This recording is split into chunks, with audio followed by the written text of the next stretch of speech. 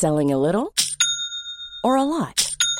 Shopify helps you do your thing however you cha-ching. Shopify is the global commerce platform that helps you sell at every stage of your business. From the launch your online shop stage to the first real-life store stage, all the way to the did we just hit a million orders stage. Shopify is there to help you grow. Shopify helps you turn browsers into buyers with the internet's best converting checkout. 36% better on average compared to other leading commerce platforms. Because businesses that grow, grow with Shopify. Get a $1 per month trial period at shopify.com/work. Shopify.com/work. Hey, I'm Ryan Reynolds. Recently, I asked Mint Mobile's legal team if big wireless companies are allowed to raise prices due to inflation. They said yes. And then when I asked if raising prices technically violates those onerous two-year contracts, they said, "What the f*** are you talking about, you insane Hollywood ass?"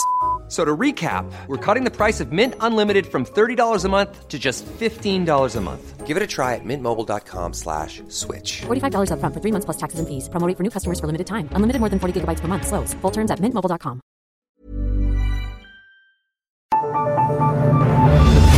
The Michael Reade Show podcast. Tune in weekdays from 9 on LMFM. To contact us, email now, michael@lmfm.ie. Thursday morning, the 27th of July. Good morning, with much debate and discussion from now till 11 a.m. This is Michael Reade on LMFM.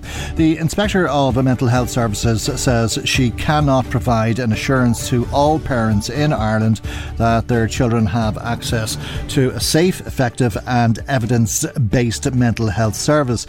Dr. Susan Finnerty is recommending that a comprehensive strategy for CAMHS and all other mental health services for children be prepared and approved by the HSE. In her final report on child and mental health services, Dr. Finnerty says there are ongoing and serious deficits in CAMHS, which is increasing the risk to children and young people. Access to CAMHS or any mental health service for a child is causing profound distress and frustration to parents who express concern at how their child deteriorates while waiting for an assessment. Parents do not know where they can get help and information about services, saying a crisis needed to be reached before appropriate services are offered to them, or that they have to battle with services before help is provided. Many young people and their families are frustrated, distressed, and are trying to cope with deteriorating mental health difficulties while waiting for lengthy periods on waiting lists for essential services. There are certain groups of children and their parents who have difficulties in accessing CAMHS due to language, culture, stigma, fears and location. Current systems for governing CAMHS services are not working. There is a lack of basic management, information gathering and the oversight structures that are needed to operate safe and effective services. This, the report says, is contributing to inefficient and unsafe CAMHS, a failure to manage risk, failure to fund and recruit key staff, failure to look at alternative models of providing services when recruitment becomes difficult, and the failure to provide a standardised service across the country are all highlighted by this report. But what is most shocking about this report is that despite the criticism of services, which is damning, none of this is surprising to anyone who has had any dealings with CAMHS. Julie Ahern, Legal Policy and Services Director with the Children's Rights Alliance, joins us now. And a very good morning to you, Julie, and thanks for joining us. We've had complaints, frustration and indeed an awful lot of concern about a poor service for children and young people who have mental health problems in this country for a very long time. Do you believe that this report will be the first step to change? I think it has to be. I mean, as you said yourself, this isn't a surprise to anyone, but to see it all put together and laid out so starkly in a report yesterday, it really still is a disturbing read. And I think actually this report has to be a line in the sand when it comes to CAMHS. We can't leave it go on like this much longer, limping along.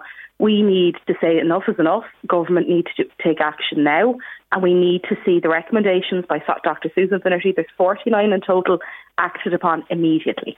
Right. Is it possible to do that in the type of time frame that you would like to see it happening in? It is, because I think, the recommendations set out by Dr. Finnerty, some of them are big. Oh, it appears that the line has dropped out and is there. I'm not sure what happened there with Julia Hearn, but we'll try to get her back on the line. It's a comprehensive strategy for CAMHS and all other mental health services for children that is being called for here. It's the key recommendation that strategy would be prepared and approved by the HSE, and there must be at a minimum quarterly reports on the progress of the strategy to the HSE board is the recommendation. And I guess that's why I was talking about the time frame, because when you talk about a strategy for putting these services in place, it sounds as though you're back to the drawing board. Julia Hearn is back on the line. Thanks for coming back to us, Julia. I'm not sure what happened, but thanks for coming back to us. It does sound like we need to go back to the drawing board, that the state needs to go back to the drawing board in terms of providing services to children and adolescents, does it not? We do indeed. And it isn't as simple as just saying let's throw some money at it. We need to actually plan out what exactly we are going to do with that and what the long-term vision is. And that has been missing for CAMHS services in particular for a very long time. One of the key things we need to look at is regulation, and we need to look at how CAMHS services are regulated. That is a key way of ensuring consistency across the country. So what we'd be looking for is for government to bring in legislation immediately, giving the Mental Health Commission powers to regulate CAMHS. What they would do then is they'd set basic standards, they'd go into services, they'd inspect them against those standards, and then they'd also have the power to enforce different changes. And that's the piece we'd be missing. We've plenty of reports, but no power to enforce the changes. Okay, but do we not need to throw a bit of money at it as well, given the lack of services that there are? I'm sure a lot of people are aware of the crisis situation that families have found themselves in when somebody is at very high risk of suicide, and there's nowhere to go, it would seem. There is nowhere to go. And there's a complete lack of out-of-hours services. There's a complete lack of community services. What we need is a plan, though. It can't be scattergun approach, you throwing money at the problem without thinking about where it's going. So we need to plan what we need, and we need to go from there. One of the key things we need to do is to look at mental health as a full continuum. So we need to be looking at providing more supports to the community. So we know the community psychology is one area where we can look to grow. And then looking then at CAMHS also alongside that. Some of the key things that we need to be looking at is around the staffing issue, because we do know that staffing has been a problem. There was a couple of chinks of light in the report as well, that there was one health area that told the team with Dr. Susan Finnerty that they'd no problems recruiting staff. But this was an area where there was high numbers of senior posts, considerable training and robust governance. So it seems that if you put those structures in place, it is possible to recruit in staff and retain them. Okay, but many of the CAMHS teams are significantly below what is recommended, some 50% below the recommended level. Particular shortages, the report says, in occupational therapists, social care leaders, advanced nurse practitioners, clinical nurse specialists, psychologists, speech and language therapists, social workers, and probably most importantly of all, consultant psychiatrists, because the teams are led by a consultant psychiatrist. So if you don't have a consultant psychiatrist, there is no leader for the team. Exactly. And when you list out that list, it is very stark. And if you think of a family who is in absolute crisis, it's no odds to them who they're seeing. They need to be seeing someone. So we need to make sure that we're planning properly for staff. We saw it yesterday as well with TUSLA. The high cost of living is no doubt impacting where people can get staff. It's easier to get staff where it's easier to get housing. So if you can't get housing, then you're not going to be able to work in an area. So there are things that can be done, and we need to see them really take action and to think outside the box, because it isn't as simple as just going, okay, raise the wages. It's actually looking at, okay, where do we need to raise the wages? Where do we have the highest density of children coming to us looking for help? Where are the crisis points? And looking at building the teams around that. but also focusing on a multidisciplinary team. So making sure that we're not solely focused on having a psychologist in place, that there are other people who can lead a team effectively to deliver a quality service. It's not good enough in this day and age. I mean, we knew in COVID that this was going to happen. We were going to have a spike in mental health difficulties for children and young people. The warning signs were there and they weren't heeded. So we really need to see government grapple with this now and to think really outside the box, because it's just not good enough in this day and age. That there are families sitting in crisis, probably listening right now, not knowing where to go, and then when they go, not being able to get anywhere, as you said yourself at the outset, having to fight for a service if they can get any at all. So we need to be looking at the whole trajectory from the community all the way up into the acute care and looking at how we can support people along the journey to make sure that things don't go to crisis. So if you can access something in the community, that might stop you needing to go into a CAM service or into hospital. And I take it in some communities you can access services where there is full staffing, and in other areas you can't. And this is why it's been described as a postcode lottery. Exactly. And I mean, there's nothing more disturbing when you think of where you live being the determinant of whether or not you can get healthcare services, particularly in crisis. And when you think about it, I mean, why is it that we have a postcode lottery? And if you pair it back, it comes back again to that staffing level, the higher cost of living. And because we know what the problem is, we need to actually look to solve it. We can't just say, oh, look, we can't get staff in that area. We need to say, well, what will we need to do to bring the staff in? And it would appear that one of the things we need to do is to look at those areas with high cost of living, how we can ensure that the staff working on the ground, who are working so hard, and the report noted, I mean, they're working extra long hours, they're probably lying awake at night knowing that they can't give the service they would like to give and under considerable strain. So we need to ensure that those staff are properly looked after, properly remunerated, to be in the right areas to support the children at the right time. And to put it into context, how important is this? Is this a case, a matter of life or death? It is in some instances, and we've seen that over the years that that it can be a matter of life and death. If people cannot get help early, things can progress very quickly.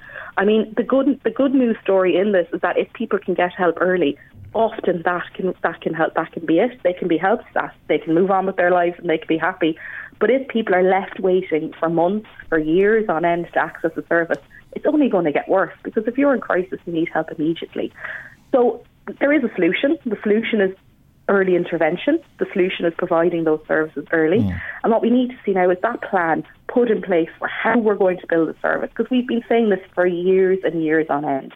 And then tied to that, then we do need to see regulation, because when there's legislation in place and regulation put in, basic standards can be set across the country, and that would make that postcode lottery issue a little bit, it would actually fix the postcode lottery issue, because every single area of the country would have to abide by the same standards of care, and that would help that potluck that you get depending on where the boundary is that you live. Okay. Just going back to that original point about it, the report that is being of no surprise to anybody who has had any dealings with CAMS. Why is that the case, or how is that allowed to be the case? Probably better put, because it's well known that there is a lack of service or poor service in many parts of the country, and that's widely accepted, and I'm sure this report will map out the ways of putting that right. But why have we allowed children to be failed to such a degree that we have, up to now at least? And I mean, that is the question. I mean, we've seen criticisms from numerous bodies, from the UN, from national bodies, from other reports, and we've seen piecemeal actions. We've seen little steps being taken. I mean, there is a wider issue when it comes to healthcare services and indeed just social services for children in general, where we're not seeing it get the priority it needs within government. So, for example, there isn't a ring-fenced budget for CAMS within the HSE. There isn't adequate funding given for TUSLA. They're going to need an incredibly increase in their budget this year just to meet demand that they have coming in the door. There's a wider issue across the healthcare service and across social services for children and young people that in government they have not been put to the fore. And what we need to see now, Budget 24 is a key opportunity to make this a children's budget, to tackle child poverty and well-being, and also to make sure that social services that are there for children provide the services they need there and then. We can't be having cases where families are in absolute crisis for one reason or another because there is no professional there to help them. Okay, and you talk about resources and that report from TUSLA, a separate report yesterday, which spoke about the Child Protection Service firefighting and having to rob Peter to pay Paul so that they could allocate what were insufficient staff resources between children in care and those waiting on a social worker. This was a report that looked at the services in Dublin Southwest, West Wicklow and Kildare. Do you believe that it's reflective of services in the country? I mean, I think with this, what this is showing, it goes back to that point I mentioned earlier about the high cost of living making incredibly difficult for staff in certain areas. So if you think of Dublin Southwest, Kildare, West Wicklow, some of the highest areas in cost of housing. So that is a challenge when it comes to recruiting staff and having them there to meet the demand. I mean, this has been signalled since 2019 by HICWA, and the staff on the ground have been working incredibly hard to try to fix it, as have TUSLA. But the challenge that TUSLA have is that it doesn't have sufficient budget to meet the need. And what we need to see in Budget 2024 is a significant investment into TUSLA. I mean, that report found that there were teenagers who'd experienced sexual assault waiting, 14 months, 8 months, younger children waiting 4 months for a social worker. And not due to lack of trying by the staff on the ground, but actually just due to the lack of resources. In that team, they're short almost 2,000 hours of staff time a week, and that's with the vacancies that they have. I think it's about 58 full-time staff that they are missing because of recruitment issues. And that is just not good enough. We need to make sure that those families, again, these are families in crisis, some of the most vulnerable children in the state are left waiting because of resources. And when we're looking down the barrel of, we have a big surplus coming, we've heard it being talked about, we need to see social services and healthcare services for children prioritised within this budget and the staff to be put in place. Yeah. It's incredible, isn't it, that a 4-year-old child would report what could very well have been a sexual assault on that child by an older child. 5 months later, a social worker hasn't been made available to the 4-year-old. Yeah, and I mean, look, it's not due to any fault of the staff there because they are literally firefighting. I mean, if you think about it, if they're short almost 60 staff on the ground, they are just trying to keep things going and they are working incredibly hard all the time to try to do that. But when you don't have the staff, it's very hard. I mean, there is a solution around this. There is a model in Galway and in the West called Barnhouse. And what that does is it brings together the different needs that are there when there is something like an allegation of sexual assault. So it would bring together child protection, medical, therapeutic and the Gardaí under one roof. And that is one way to make sure that when allegations are made of sexual assault, that children and young people are given the service they need immediately, be it a medical service, be it a social worker to look at what happened, or be it a Garda investigation. But they're all together under one roof, which means that it's an easier service for children to access. It's more holistic. They're not sitting on 3-4 waiting lists. And this has worked in the West. They piloted in the West for a while and it's worked very well. So this would be a no-brainer in terms of putting the funding in place to allow TUSLA and the services to expand this across the country. So that, as you say, when you have 4-year-olds or teenagers making allegations of sexual assault, which is, incredibly difficult for the child, for the family, that they're given these services immediately and that they're looked after in a way that they need to be. Okay. Julie, we leave it there for the moment. Thank you indeed for joining us today. That's Julie Ahern, Legal Policy and Services Director with the Children's Rights Alliance. Michael Reade on LMFM. Now, many of the shops are already planning their winter sales. There's a warning for them from the Competition and Consumer Protection Commission. They'll be watching to make sure that discounts are genuine and that customers are not being misled. Let's speak to Darren Sweeney, Head of Corporate and Stakeholder Communications with the CCPC. A very good morning to you, Darren, and thank you indeed for joining us on the programme today. What is it that you're concerned about? Yeah, so the pricing, there was legislation that came in at the end of last year called the Price Indication Regulations.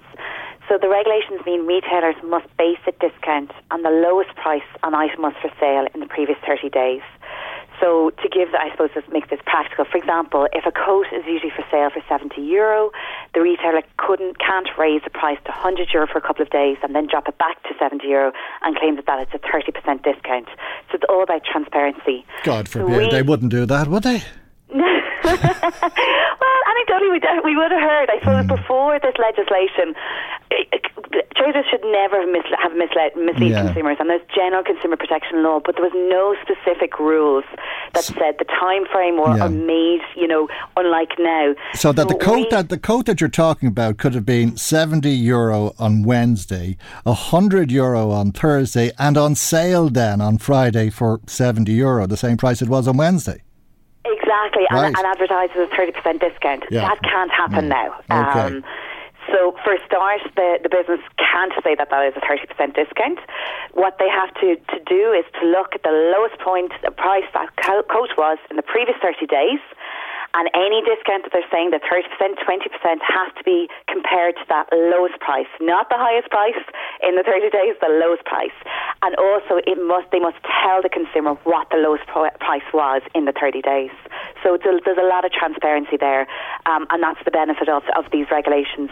Now, we enforce a number of different consumer protection laws, and we do market surveillance and monitoring all the time, and we did an analysis to look to see at the start of the year what were businesses advertising in terms of their sales. What we saw was quite concerning in that we hadn't seen businesses at that stage starting to make the changes that they need to. So they weren't showing necessarily the 30-day lowest price, and they weren't necessarily advertising the discount based on that lowest price.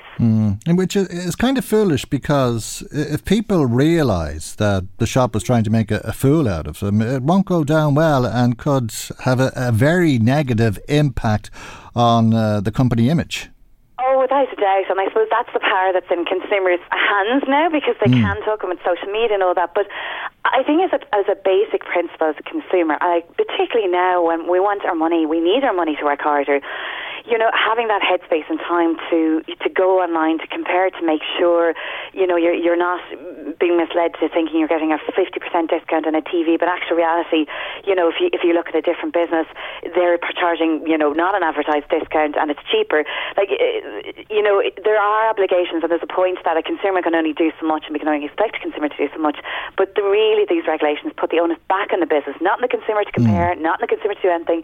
The onus now is on the business, and it's not too much to ask not to be misled. So I think it's really positive. Now, for a business, this is good as well too, because why should you miss out if you're doing legitimate sales and your discounts are legitimate? Why should you lose customers to someone that's advertising a 60% sale down the road, and that their products was never that price, or that they hiked it up? So it benefits both as well too. So right, if they try to cod us like that, rip us off like that, we won't shop there again, and we'll tell our friends not to shop there again, and anybody who'll listen. But how on earth are we ever going to know? Like that coat, €70 on Wednesday, €100 on Thursday, €70 on sale on Friday. How would we ever know that it was €70 2 days ago? Well, now the business won't be able to do this. So the business will have to show that the previous price in the last 30 days was €70, and the discount, so if they're saying a 30% discount, it needs to be on that €70, not on the €100. So a business cannot mislead you this way now, and that's the benefit of these rules. Right, and that's the law. So that is the law. What is the consequence for breaking the law? Yeah, so this is one of a number of different consumer protection laws that all, I suppose, interchange with each other, and they come as a package. So if a business doesn't do this, and we become aware, and we look to find evidence that they haven't done, there's a various different tools we can use. So we can issue a compliance notice that legally compels the business from here on in to follow the law. We can issue an on-the-spot fine called a fixed payment notice. Up to, we can prosecute a business, we can go to court with a business, and we can fine them up to €5,000. So there's a range of different strong penalties, because this is misleading, that can be. Now, in the first instance, we'll always try to get the business on side and quickly resolve the issue. But there are harsh penalties for businesses who continually mislead consumers in this way. Okay, and that's the warning to businesses, to retailers. What about people selling online? Does it apply only to Irish companies online? It is. It's EU legislation, so not Irish, but EU legislation. So it is within EU companies anywhere within the EU.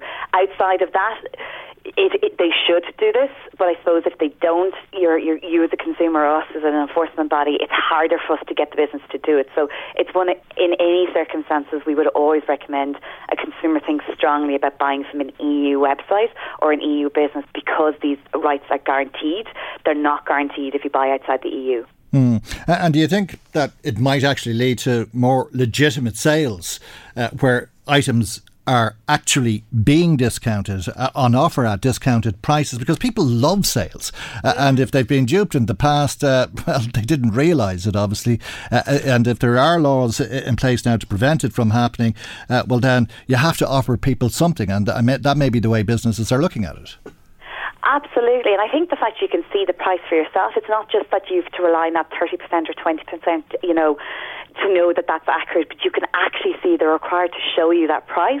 I think it is important that it is absolutely that, and we're hoping to see, with a little bit more time, confidence will increase the consumers. We have previously done research which showed low levels of confidence in offers, and we'd like to see that increase at this point, and that's why we're out now in terms of it's bedding in. We were engaging with businesses to make them aware that these were the changes. We're now shifting, and that's why we're out. We're making this warning today. We're out now saying this is a priority, and what we expect to see is businesses will start to toe the line and update very quickly what their offers are. So by next year, hopefully, consumers will have that much more confidence to go, yeah, actually, I'm getting this good deal. It is a good deal, and I can trust what I'm seeing in the shops or online. Okay, well, thank you indeed for joining us this morning ahead of Black Friday and some of these other big sales that we'll all be very eager to get bargains in. There is a word of warning to those who are offering those bargains. That's Darren Sweeney, Head of Corporate and Stakeholder Communications with the CCPC. That's the Competition and Consumer Protection Commission. Now to some of the comments. A number of people in touch with us about CAMS. That's the Child and Adolescent Mental Health Services. Why don't the HSE in Tusla open on Saturdays and Sundays to help poor children? It's terrible, says Olivia in Drogheda. Thank you indeed for your WhatsApp message to the programme this morning. We'd somebody else in touch with us who says they're now a stay-at-home mum, but a very highly experienced mental health nurse. I applied for a nursing position a few years ago after taking a break to spend time with my young children. The HSE failed me on the interview by 1% because I was out of nursing for more than 5 years. Why? Read between the lines. I know why. I was too expensive to pay. I have now decided not to ever return to nursing, as, to be honest, it wouldn't suit my home life. I'm putting me first. The HSE unfortunately don't see that. I would have made a big difference for others, as I do with my own family and friends. It's an absolute disgrace what's going on, and the children are seriously suffering. I can see it with my own children's peers. There is no help out there. Thank you as well, as I say, for your WhatsApp message. Another caller says, I had a nephew who needed help 50 years ago. I've been listening to the same excuses for this length of time. God help parents. He never got help. Thank you as well. I think it's interesting to get that message talking about people in a crisis situation 50 years ago today, and this report that we're talking about today, and how dire the services are for children and adolescents, for young people. Given all of the problems that Sinead O'Connor had through her life as a very young children, problems that stemmed, she believed, I think, as a result of the way her mother abused her. You would have thought that in that period of time that most of us have grown up through, that things would have been better, and it is terrible to think that we are failing young people on such an incredible scale, and that we know about it, and we've known about it for as long as, I don't know how long is a piece of string. We've known about it forever, it seems, and it's one of those things that comes up now and then, goes off the radar, comes back again, and so on. But hopefully this report will lead to some change. If you'd like to make comment on our programme today, our telephone number is 041 983 2000, text or WhatsApp 086 1800 658, email michael@lmfm.ie. Michael Reade on LMFM. Now, you remember the cyber attack on the HSE. It cost an awful lot of money. What it actually cost, it will never be known in terms of patient care. It was a really serious breach of the National Health Service, and hopefully nothing like that will ever happen again. Let's speak though to Independent Senator Gerard Craughwell, who's been looking at ways of preventing attacks like that and has developed a system together with the Louth and Meath Education and Training Board. A very good morning to you, Senator Craughwell, and thanks for joining us. Tell us a little bit about the work that you've been doing with LMETB and your digital cyber programme. Good morning. Good morning to your listeners. Yes, indeed. After the that there really wasn't any sign of to upskill the nation in cyber awareness. So Martin O'Brien, head of office of ETB. Martin has the Advanced Manufacturing Training Centre of Excellence in Dundalk. County Louth has to be really proud of that. It is the most amazing organisation. So we started to work on putting together. Okay, Gerard, I'm afraid we're plagued by we've a dreadful line and it's close to impossible to hear what you're saying. We'll need to try and improve on that line and come back to you. Apologies for that. While we're trying to do that, let me read an email that comes to us from Ian Rice in Dundalk. He says, "Dear Michael, I wonder if you could appeal to drivers to think about the way they park when they come into the town, especially if the parking isn't marked out for them. This is not the biggest issue in the world, but it gets under my skin, and I bet it is a bugbearer for anyone who doesn't have a driveway. I can't tell you how often I cannot park outside of my house, or how I can't get parking on my street because of bad parking. One or two cars parked badly can mess up the whole street. I live beside a busy shop, and I know people aren't thinking too much about the way they park because they aren't going to be there too long.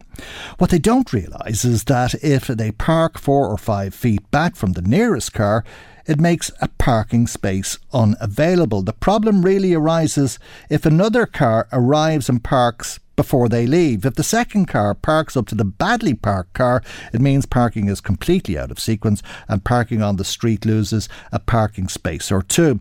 I'm sure this isn't done intentionally, but it is terrible when you get home with a car full of shopping and you can't get anywhere to park near your house simply because somebody wasn't thinking when they parked earlier. Yes, they were only there a couple of minutes, and no, they didn't mean any harm, but can you please ask people to think about the way that they do park?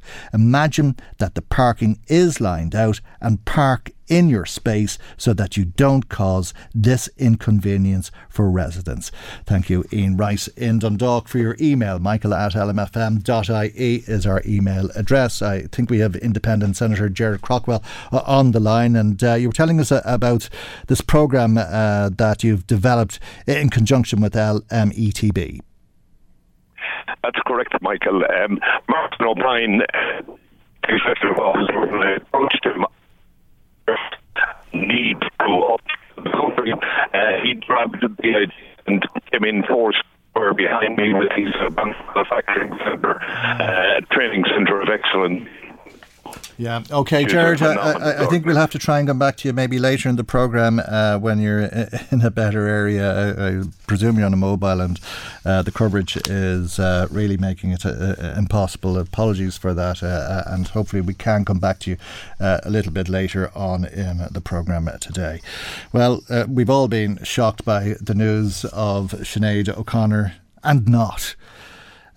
We'll speak to Stuart Clark of Hot Press in a few moments' time. But what do you say? I don't know. I'm kind of lost for words. Maybe you want to share your thoughts with us. We certainly would like to hear from you if you want to talk to us about Sinead O'Connor at some stage you can phone us 041983 2000, text or WhatsApp 086 1800 658, email michael@lmfm.ie. There were some very interesting aspects to Sinead O'Connor, and one of them was that she wanted to be a priest. She became a priest, a Tridentine priest, which I think the Roman Catholic Church wouldn't recognise. But she wrote in her autobiography, "I'm certain part of the reason I became a singer was that I couldn't become a priest given that I had a vagina and a pair of breasts, however insignificant. I always had an interest in working with dying people because I was always a person who believed very much in an afterlife and in the lack of need to fear death, which I discerned from having had the Gospels drilled into me.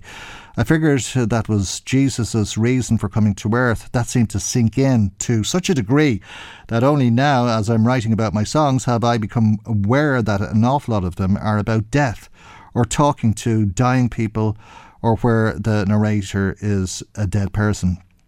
The very first song that I ever wrote, in fact, Take My Hand, featured an angel singing to a dying old man, "Come with me, everything's going to be rosy." It was an unusual subject for a 14-year-old to be writing about.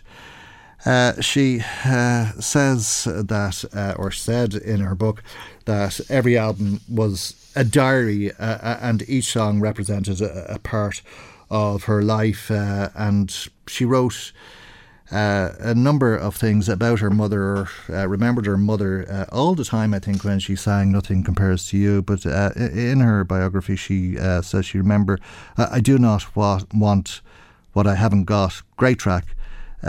But she said of that, I see again that the themes of death, dying and communicating from the beyond are everywhere, and that track actually had to do with how her sister couldn't forgive her mother for the abuse that both of them endured. She said it was dark and interesting. I went to see a medium and my mother came through.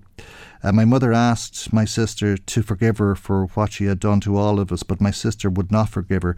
And while I understood this, it made me very, very sad for my mother's soul. I was so young and didn't know any better. And then that night I had a dream in which my mother came to me for the first time since she had died a year and a half earlier. In the dream I told my mother I was sorry that my sister couldn't forgive her. My mother said, I do not want what I haven't got.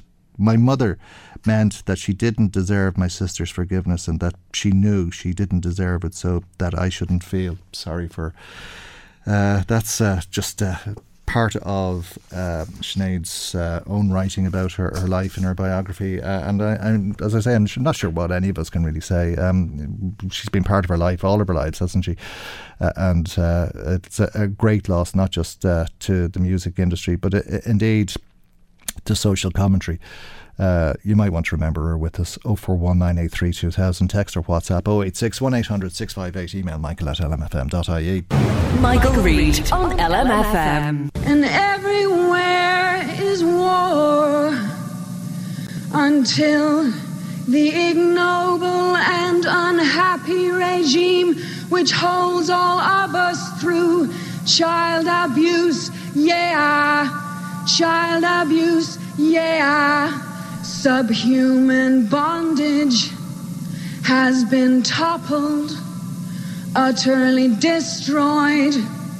Everywhere is war. As I said earlier on, it is difficult to find the words to express the shock and lack of surprise at the same time. On hearing the news of the death of Sinead O'Connor. Let's listen to what President Michael D. Higgins said. As part of his statement, he said Sinead O'Connor's voice and delivery was in so many different ways original, extraordinary, and left one with a deep impression that to have accomplished all she did while carrying the burden which she did was a powerful achievement in its own way. Her contribution joins those great achievements of Irish women who contributed to our lives, its culture and its history in their own unique but unforgettable ways. May her spirit find the peace she sought in so many different ways. Children Children, fight. We find it necessary. We know we will win. We have confidence in the victory of good over evil.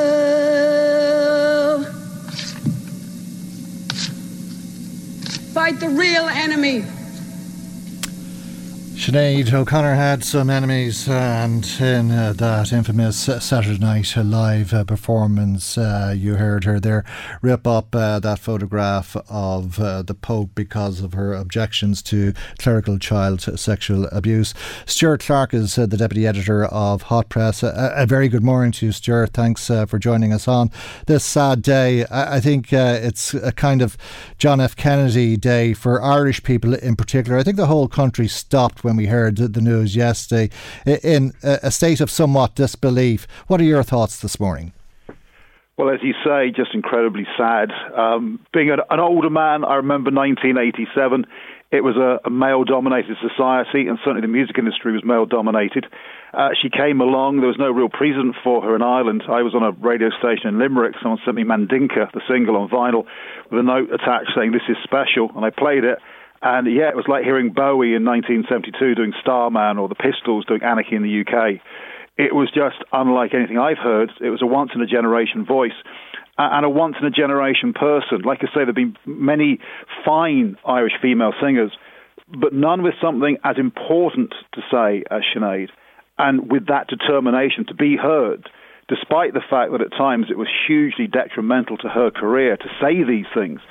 She was always ahead of the curve, I think, to 1990 and Black Boys on Mopeds, which was 2 years before the LA riots, reflecting on police targeting young black men, and, of course, generations before George Floyd.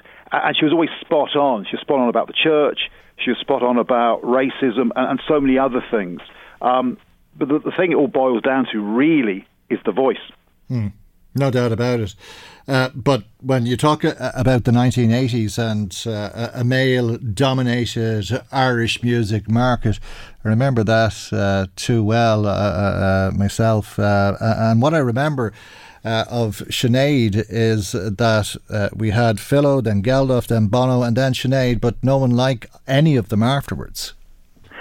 Well, she opened doors, even though her views on the church would have differed quite radically from Dolores O'Riordan. Dolores sort of said it was seeing Sinead standing up and saying stuff that emboldened her. So I think there are artists who probably, they would have done their thing, but they were deeply affected by Sinead. I imagine there are young kids now starting to sing because of her. One of the things I think can be lost sometimes, and it was very similar with Dolores, Sinead was extremely wickedly funny. She had this cackle like a witch almost, and she had a repertoire of really off-colour jokes that I couldn't possibly mention this time of day, or even off-air. There's one about the Archbishop of Canterbury, which I'll tell you one day over a pint. Okay, she was wicked, and I loved that. When I interviewed her on multiple occasions, she was feisty. She would challenge you. You know, she would say, no. She'd argue, but there was a glint in her eye. She wanted to hear your opinion. It wasn't a monologue. She wanted a conversation. She enjoyed that. It was sport in a way.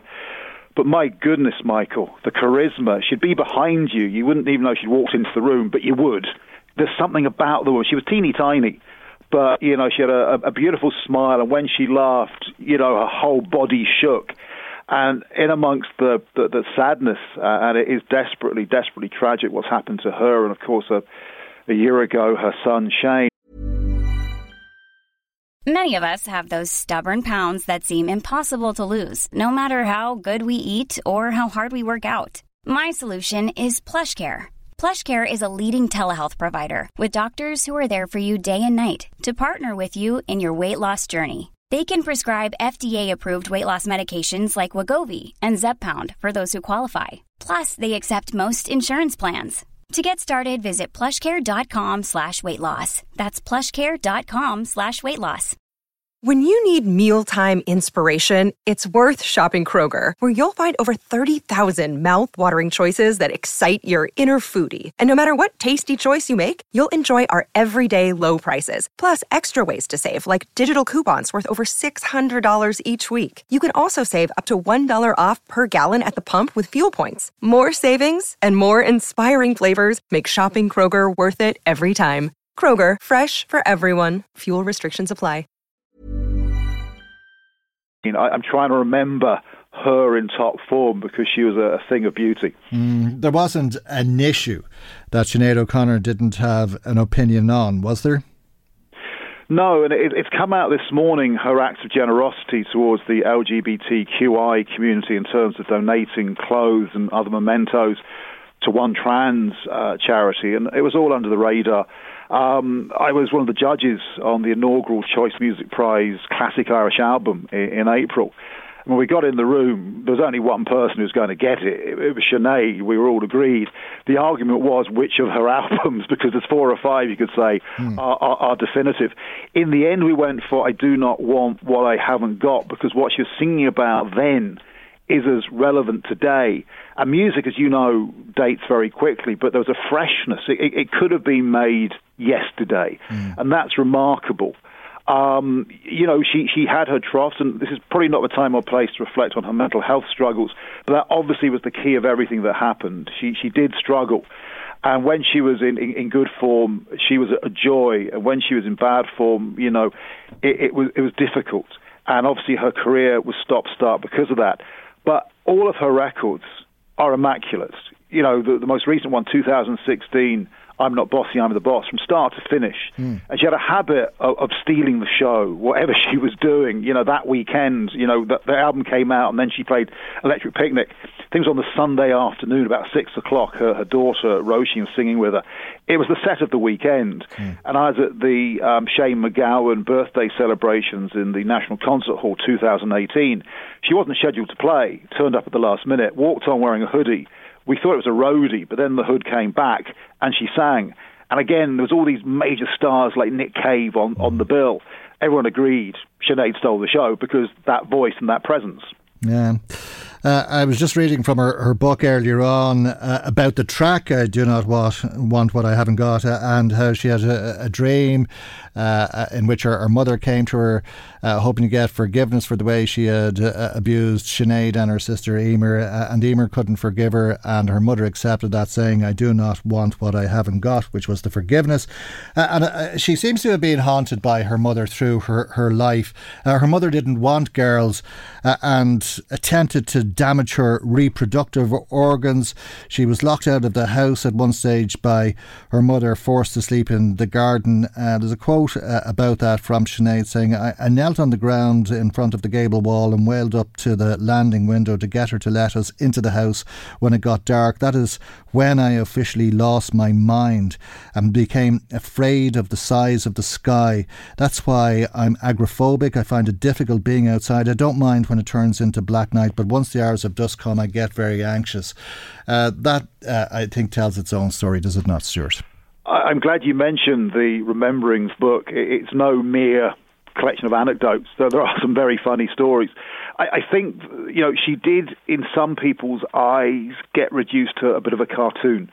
And this book deeply humanises her and explains a lot. It's a very honest book, and I'm led to believe, I was speaking to somebody involved with the publishing of it, she wrote it herself. It wasn't ghosted, and there was very little sort of tweaking by the editor. And you can actually hear her when you're reading it. Bizarrely, in a way, nothing compares. The fine documentary on her, which was made here, is premiering, and it was due to premiere this Saturday on Sky Docs. If you haven't seen it, again, it gives a wonderful insight into a person that you kind of think you know, but of course, I don't think anyone knew the real Sinead 100%. She was an incredibly complex woman. I, as I say, would interview her 3 or 4 times. There was a consistency that she would stick up for the underdog. Like when she got the award in Vicar Street in April, she dedicated it, as was her wont, to the Ireland refugee community. And again, she wanted them to have a voice, and if they weren't able to speak for themselves, she'd amplify what was going on. So she was remarkably consistent, as I say, down through the years in saying things that were important, but not necessarily sort of were going to be cheered and clapped by everybody. No, quite the opposite. I would think the essence of alternative in terms of an artist. There's one moment, actually, I was thinking about last night. I was lucky enough in 1999, we had a Hot Press Hall of Fame. It's now the Academy venue. And we inducted Dr. Nina Simone, who we couldn't believe actually was able to come across. Who better to present this award than Sinead O'Connor? And Sinead went up to her and sort of bowed a little bit. And Nina Simone said, hey, child, don't be bowing at me. I should be bowing at you. And if Dr. Nina Simone thinks you're doing a good job of representing the underdog and the underclass, then you're doing a good job, because Nina Simone would have struggled so hard during the 60s. And she obviously recognised in Sinead a kindred spirit. And I don't know if I mentioned the term earlier, but, a bit like Dylan, she was a protest singer. She became a rock star, but that wasn't really what she wanted. She could kind of take or leave the fame. She was a protest singer, and I think that's the epitaph I put on her. Yeah, well, I think with Nothing Compares to You, she was on that trajectory to becoming an international pop star, and then just threw that out the window by ripping up the photograph of the Pope on primetime American television. And of course there was an awful lot of protests about that. And you talk about her sense of humour. She went to one of those protests, didn't she, after she saw an ad which said, "Bring us your Sinead O'Connor albums and we'll crush it for you." No, she was delighted because she sold quite a few extra copies of that record on the back of it. I was talking not long ago to David Holmes, the producer whose soundtrack Killing Eve and like hundreds of big movies. And Sinead's had been travelling up for 2 or 3 days every month or so to him in Belfast, assembling a new record. Now, during lockdown, she released one of the tracks she'd recorded, Troubles of the World, a beautiful Mahalia Jackson cover, around the George Floyd killing, and was donating the money to BLM charities. And David's got a very good ear, and he's wanted to work with her for a long, long time. And he says, in his humble opinion, it's the best thing she's ever done. So when the time is good and proper, there'll be some new music. And again, it's easy to think of Sinead for lots of other reasons apart from being a working musician. But whenever she went on stage, whether it was a club or Madison Square Garden, she gave it socks. Everyone was mesmerised. And the quality of her songwriting, she went on a few interesting sort of diversions. She was a massive reggae fan. She just worshipped Bob Marley. She had a reggae album and went and hung out in Jamaica and enjoyed the island, where a lot of people wouldn't have gone there because the common wisdom was it was too dangerous. But no, Sinead was in like Flynn. So I think, I just been dipping into some of her back catalogue, and you forget because she perhaps wasn't as quite in the public eye or on top of the pops at certain points in her career, that the hits may have dried up, but the quality of the songs never did. And the voice, as you say, never changed. Wherever that came from, if there's a God, it was God-given. And I would imagine that many people will wish that they could hear that voice again. And that came as a very pleasant surprise, I think, to a lot of people yesterday. There's an 11th album that has been recorded in full. That's right. I think she was putting the finishing touches. I mean, rather tragically, last week, the last message I saw, I think there were messages after, was she'd moved back to London, where she had a good, gang of friends. She was finishing off the album. She was announcing plans to tour America in 2024. As they say, on the night of the Choice Music Prize, we didn't expect her to turn up. She was there. You could tell that the trauma of losing Shane was weighing heavy on her shoulders, but she was in good form. And I was talking to Pat Kenny recently, and Pat ran into her at a private dinner and said that she was very philosophical about what had happened, but was looking forward to the future. So, when you hear that she'd found some hope and some light in her life, and now to hear she's no longer with us, it seems doubly cruel. But look, it was a life less ordinary. I think, we're forgetting some of the maybe comedic stuff, or people used to poke fun at her, and we're just remembering what she actually gave us, how brave she was, and what just a true Irish original the lady is. Stuart, thank you indeed for joining us today. Very, very sad day, I think, for everybody, and very difficult to know what to say. So thanks for remembering her as vividly and putting into context how important she has been in music, in social commentary, and in all of our lives. Stuart Clark is the Deputy Editor of Hot Press. Michael Reade on LMFM. Now, close to 12,000 members of An Garda Síochána, who are members of the Garda Representative Association, are to be balloted on a vote of no confidence in the Garda Commissioner Drew Harris. The results of that vote will be followed by a special delegate conference to discuss the results. Let's speak now to Tara McManus, who's Assistant General Secretary of the GRA. And a very good morning to you. Thank you indeed for joining us on the programme today. Why have you decided to take this action? Good morning, Michael. I suppose this comes as a result of a number of issues that have been, to the forefront of the media and ourselves, the GRA, for the last number of months. And I have spoken to you and your listeners extensively of some of these issues over the past number of weeks and months.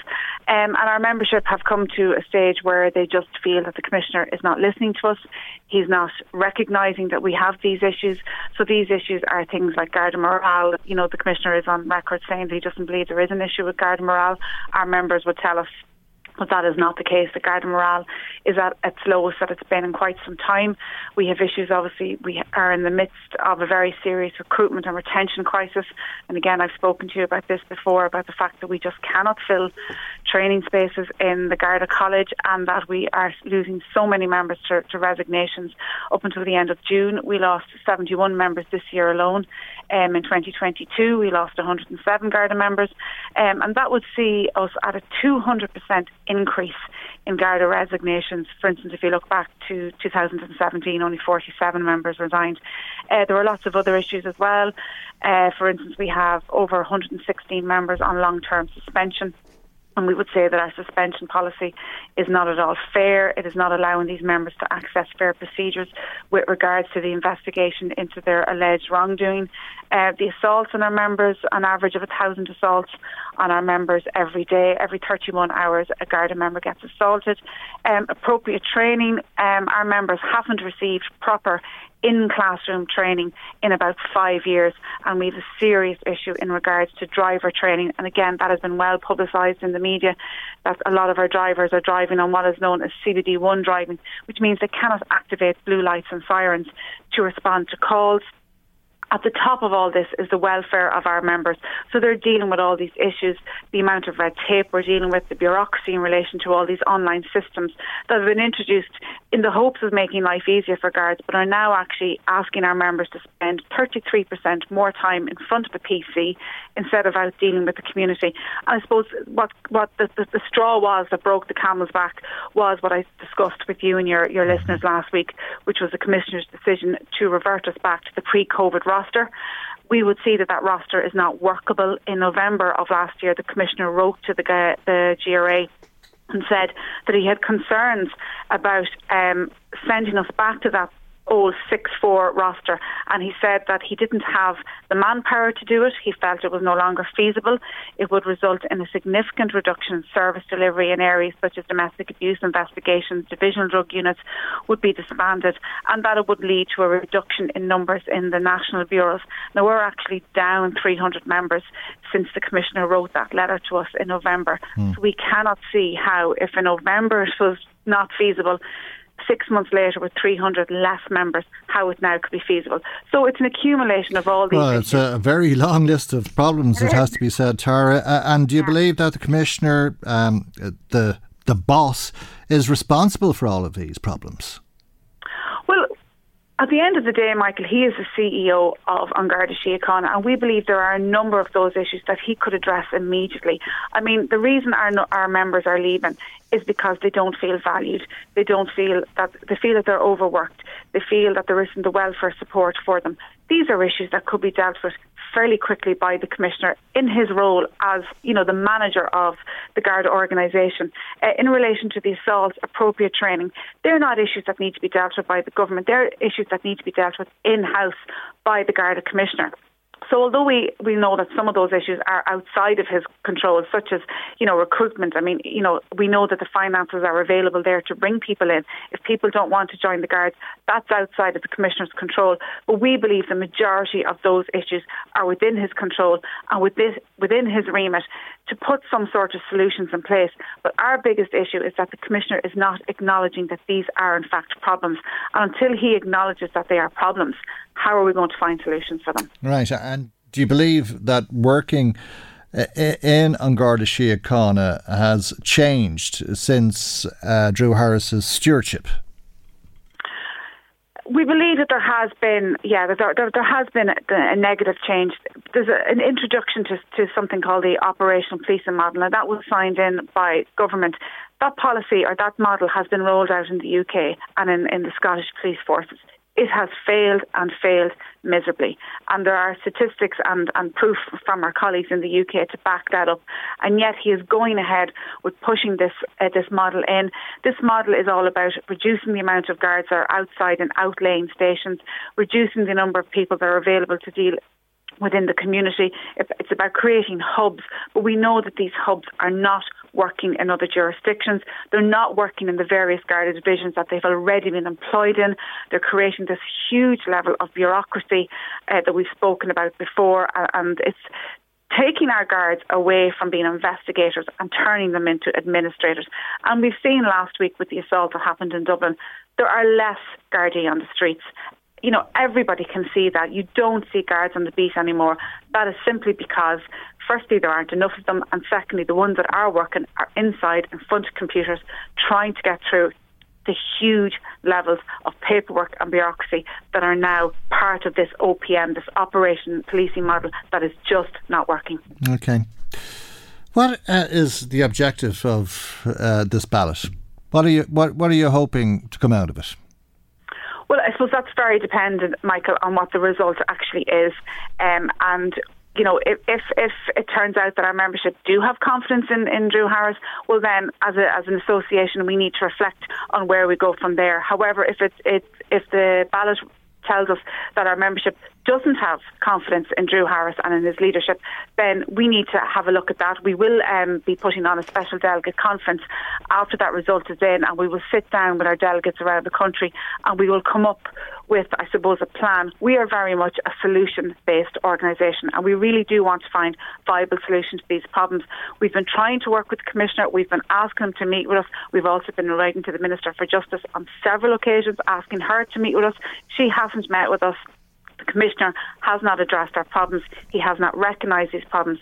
So our special delegate conference at that stage will decide where our next step is and where we go from here. Right. It's just hard to understand what the plan might be. Would that mean perhaps that your vote would hold such weight that the Minister might speak to Drew Harris, consult with you, speak to Drew Harris and ask him to adopt a different approach? Or are you hoping to force a situation where Drew Harris would be removed and replaced as Garda Commissioner? Well, look, they are big decisions, Michael, and they are decisions that can only be made by our delegates at a special delegate conference.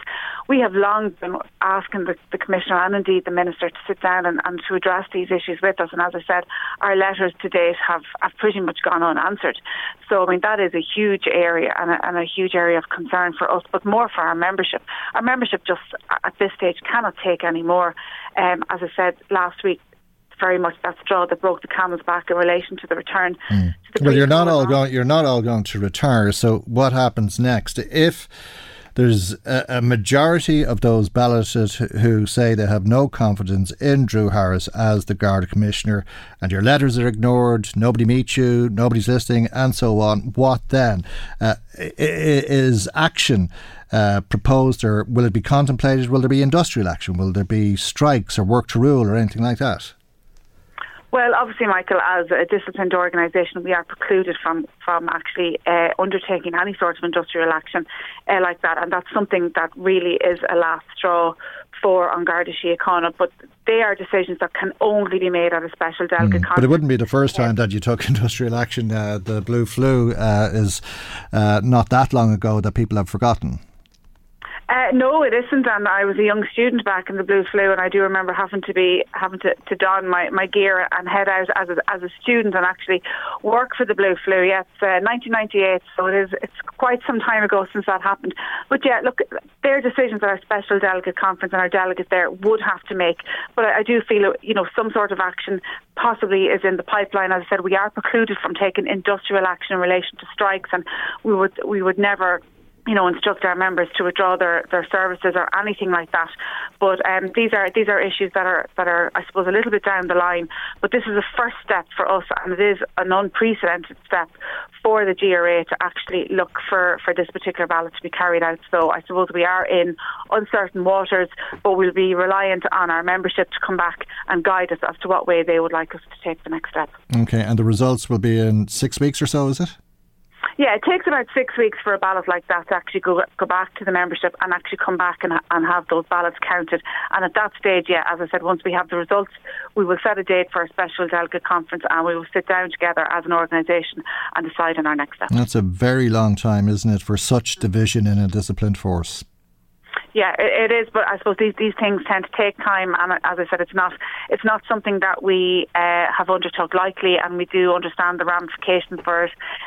But as I said, at this stage, our membership just feel that they cannot take any more and have asked us as their representative association to take this step and to move forward with it. Okay, Tara, thank you very much indeed for joining us today. That's Tara McManus, Assistant General Secretary with the GRA, the Garda Representative Association.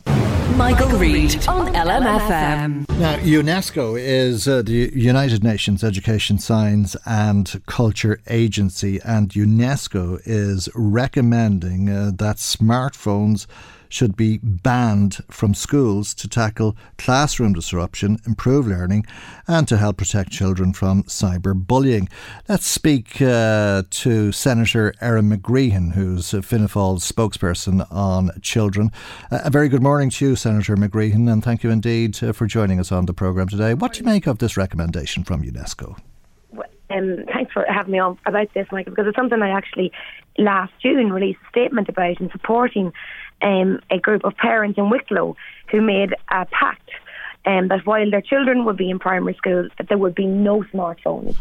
And I called for, at that time, a national approach, and as did my party colleagues, that we should be looking at a similar national approach to safeguard youth mental health. Exactly what you said, and exactly what UNESCO said was, with collective action, we can support young people growing up, a better education, better mental health, and support a more positive relationship towards smartphones. Whilst we all agree that the digital world is wonderful and it holds an awful lot of opportunities, we all are gaining perspective on it, that we need to be able to disconnect. We able to be social relationships are far more important than online social relationships. And I suppose what happened in Wicklow was unique in the sense that it was a local campaign. All the schools came on board. All the parents, I take it, all the parents, if not most of the parents, came on board, and it was agreed. But what do you make of this proposal that there just would be an outright ban, regardless of what schools or principals or parents or children thought, that there would be no smartphones allowed in schools at all? I think it's a positive move, to be honest, Michael. And I think, we all have to look at the data, the medical knowledge, the medical literature on the negative effects that smartphones and social media have on our young people and also on our adult population. Increasing mental distresses. It affects teenagers and their self perception of themselves, their relationships. There's a huge amount of negative interactions online, cyberbullying, on social media contact. is not always suitable for our youngest in our populations. You know, a high proportion of young people who engage in heavy smartphone use have chronic sleep deprivation, negative effects on their cognitive ability, their academic performance. And I do think that, you know, we all know that increased social media, our phones, all of that has a negative effect. We all, I think it's generally accepted, Michael, that we try to get, I'm putting the phone away now, I'm not going on it, and that actually gives us space to think. We talk about a digital detox. I think maybe that brought into our schools is a very positive thing, and it would end up in having a positive impact on our children. And you know, I grew up in a time where we didn't have mobile phones at all. I got my first mobile phone when I went to university, and it didn't mean no harm. But I thought, what is the harm in having our children having a time during the day where they are disconnected, where their social relationships with their schoolmates, their classmates, and their education is first and foremost, and not their online social network. There is no harm in instilling positive skills and human skills during the day in our schools. But we have to look at, there is no harm in that, and yet there can be harm. And I see from young people in my social circle, you know, I look at Snapchat. There's images of, you know, their classrooms. There's images of their teachers up online. You know, there is an importance of people's privacy, their dignity, and we're giving our children a huge responsibility when we hand over a smartphone. We really don't. Our children, our young adolescents, our young children don't have the maturity to be able to deal with that. Taking photographs, putting them up online, not understanding the consequences of what that is. Yeah. It's there forever, all of those things. So I think a time during the day, there is zero harm in having that, with our children are disconnected from the online world and connected with the reality of the world. A ban like this may be shocking for school-going children, but it wouldn't be unique or anywhere near unique. They may be posting stuff on social media when they're in school here. They wouldn't be able to do it in France or the Netherlands because there's bans there. In fact, there's a ban on smartphones in schools in 1 in 6 countries in the world. Are you concerned at all that we've been so slow to look at this or to even contemplate introducing a ban? Yes, and so I'm not concerned. I think we have to be looking at the reality now and thinking, right, this is an opportunity. We have international data. We can.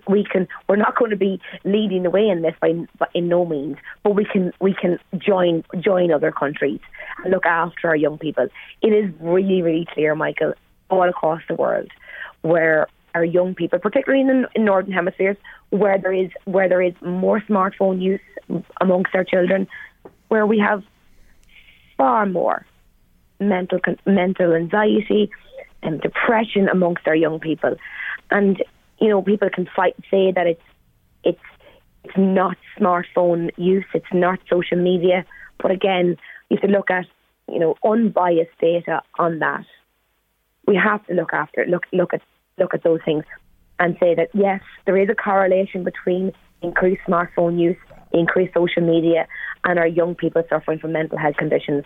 It's time, I suppose, maybe to be the adults in the room and say yes, we must limit this. And you know, as a parent of children, pre-teens, of children who are not at the point of getting smartphones, I would, as a parent, I would think it would be, for me, I think it would be a very positive move to support me in what I want to do for my children and other parents, and to create a new norm where our children aren't seeing that peer pressure to get the latest smartphone, to get a smartphone, and to be online in different ways. You know, I know my children there, they play Minecraft. They join their schoolmates in Minecraft quite often, and it's fun. I know who they're joining. But I have it limited. We can do it It's not about taking children off off computers, off laptops, off gaming. It's about having that time where they're disconnected completely, where they're connected with their friends, where they're connected with the social reality that is there, their classrooms, their teachers, and we're not handing them over a really high tech piece of equipment that they can make mistakes with. Yeah. Maturity is not something you get all of a sudden. It's something you gain over time. And I think that it could be a very, very positive thing. Again, it's something that my Fianna Fáil colleagues have been supporting over the past couple of months. I will continue to support it, and I do not think there is any harm in our children having a time during the day where they are disconnected. And I don't think... there's a Fianna Fáil minister, of course, but it's the proposal from UNESCO is to ban the smartphones for all the reasons you're saying, and the damage that can occur as a result, as well as all of the good from using smartphones, and they can be very good educational tools in themselves, but it's the type of interaction that children are having and the way they're using the smartphones, which is distracting, and that's why UNESCO says they should be banned from schools. But they're also concerned about screen time.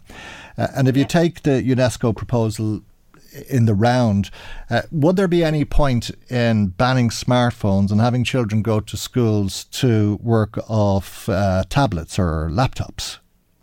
I don't think so. If children were on their tablets online, working as part of their school curriculum, I don't think there's any problem in that. Digital literacy is a very, very important thing to be able to understand and to learn about how to get online, to use our tools maturely and with respect. I think that's a very important part of our modern school curriculum.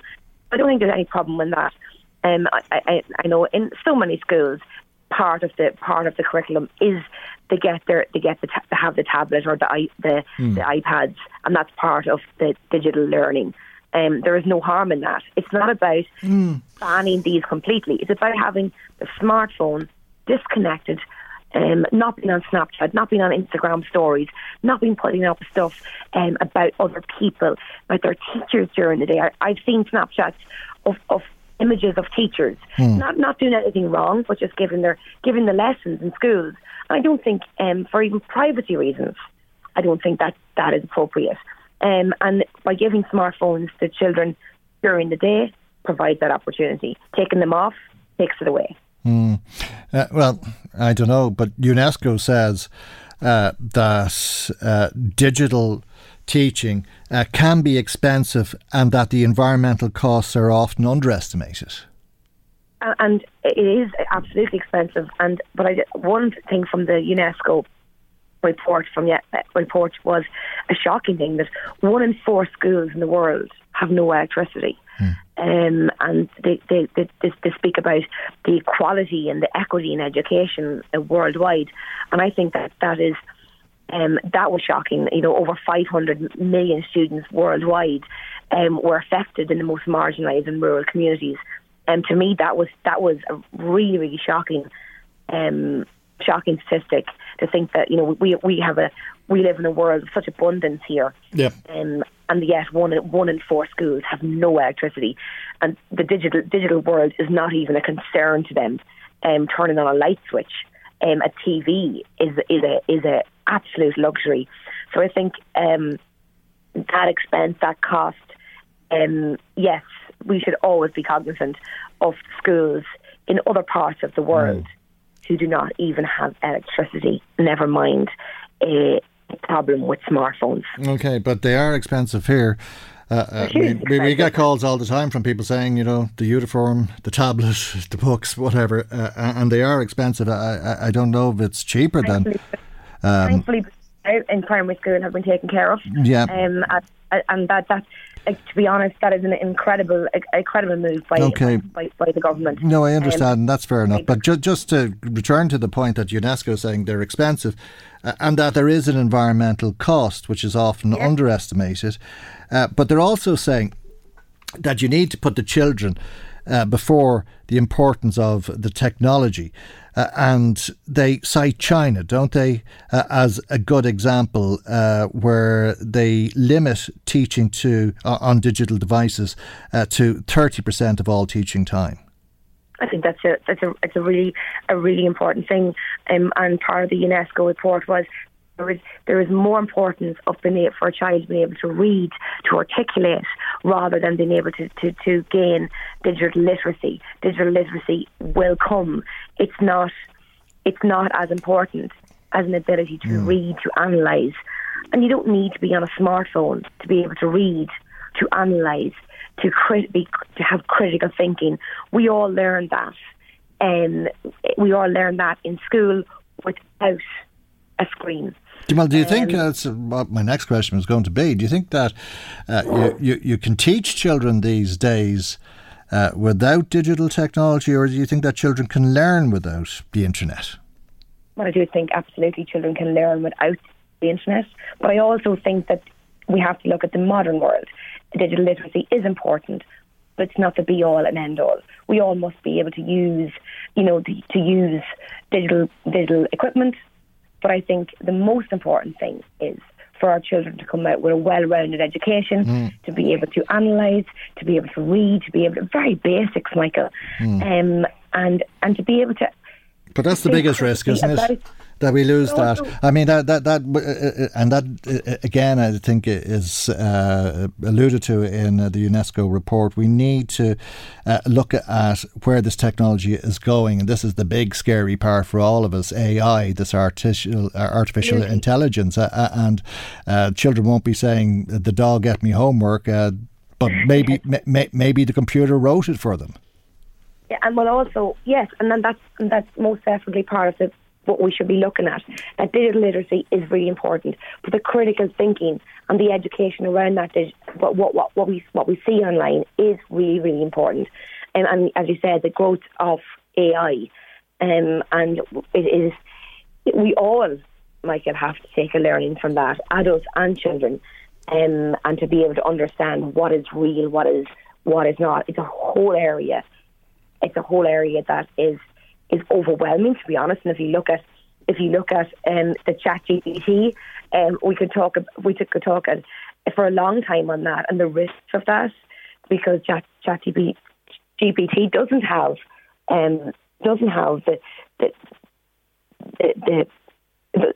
all the information. It gets the information from what it sees online. And I put in a few things that you get back just for testing purposes to see what would you see back from it. And it's not always real, it's not always true, it's not always perfect. So we do all have to be able to say, right, to analyse what we see online and to be able to understand what AI is. And again, that goes back to education. It's education in our classrooms about this. It goes back to critical thinking, critical analysis. You don't learn critical thinking, critical analysis from looking at a screen. You learn it. You can learn it from looking at a book. You can learn it from listening to learning, to reading.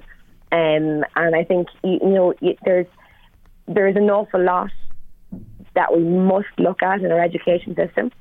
And I think we'll go back to the start of the conversation, Michael.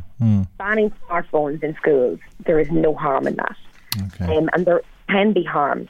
We have seen an increase of cyberbullying and terrible stories about that bullying being brought home. And bullying has always been happening in schools. But when you have no time to disconnect, and if you are that child who's being bullied and it's coming into your phone at night and coming there and photographs of you, different things, Michael, we need to be able to teach our children to be able to positively disconnect, to positive social relations in reality and online. Well, it gives us all food for thought, doesn't it? It absolutely does. Okay. And indeed myself, I always have to make sure that I and I'm sure you're the same, Michael, you put the phone away. We're addicted to looking at a screen, and we can be. But it's about positively looking at your yourself and saying, right, I'm putting my phone away now. I'm not looking at Twitter. I'm not going to scroll. We don't need to continuously scroll and be obviously online. If you don't have your phone, if it's banned from the school, you won't be able to do that. I'm out of time and over time. I have to leave it there, but thank you very much indeed for joining us on the programme today. Senator Erin McGreehan is Fianna Fáil's spokesperson on children.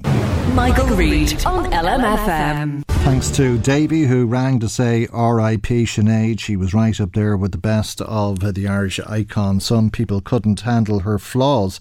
A lot of us never saw them as flaws at all. She had the kind of bravery that the snide can only dream about. May she rest in peace. Anne says Sinead is and was one of Ireland's greatest musicians, who used her fame to stand up for many causes in an unapologetically challenging way. She was speaking up at a time when no one in authority wanted to listen. A true trailblazer, and she deserves every accolade for her service to the Irish people. A text from Olivia in Drogheda, who says, I'm retired from the HSC. From my experience, it's just too top heavy. Meetings about meetings come 4 o'clock on a Friday and most people have gone home. We need a big shake up. Clinicians on the ground, go into schools, help these children. Many thanks, Olivia. We'd another text from Ellen saying Sinead O'Connor was a beautiful singer.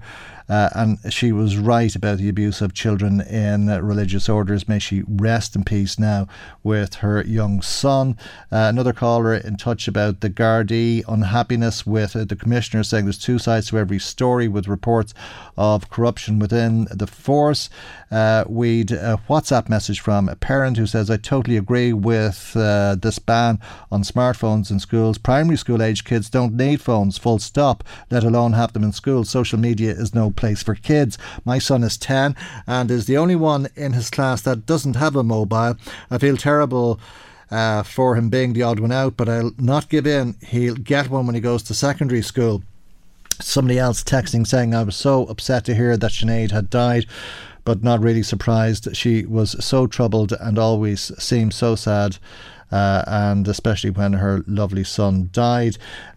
We'd another text saying, I just got a button key phone, but I'm thinking of getting a smartphone. I'm in my 50s and I was at a meeting yesterday in Navan, and the woman on her top in the place that this person was in had to do everything on her laptop. Thank you indeed. Paddy Duffy wants to know, which oath does the Garda Commissioner take, one for the Crown or one for this state? Thank you, Paddy. I think it probably was the first one a while ago and now it's the second one. That's our programme for today. God willing, we'll see you for our next programme tomorrow morning at 9 a.m. right here on LMFM. Good morning, bye-bye. The Michael Reade Show podcast. Tune in weekdays from 9 on LMFM. To contact us, email now, michael@lmfm.ie. When you make decisions for your company, you look for the no-brainers. And if you have a lot of mailing to do, Stamps.com is the ultimate no-brainer. It streamlines your processes to make your business more efficient, which makes you less busy. Mail checks, invoices, legal documents, and everything you need to keep your business running with Stamps.com. Seamlessly connect with every major marketplace and shopping cart. Schedule package pickups and see your cheapest and fastest shipping options from different carriers, with rates up to 89% off USPS and UPS rates. And with the Stamps.com mobile app, you can take care of mailing and shipping wherever you are. Make the same no-brainer decision as over 1 million other businesses with Stamps.com. Sign up with code PROGRAM for a 4-week trial, plus free postage and a free digital scale. No long-term commitments or contracts. That's Stamps.com. Code PROGRAM.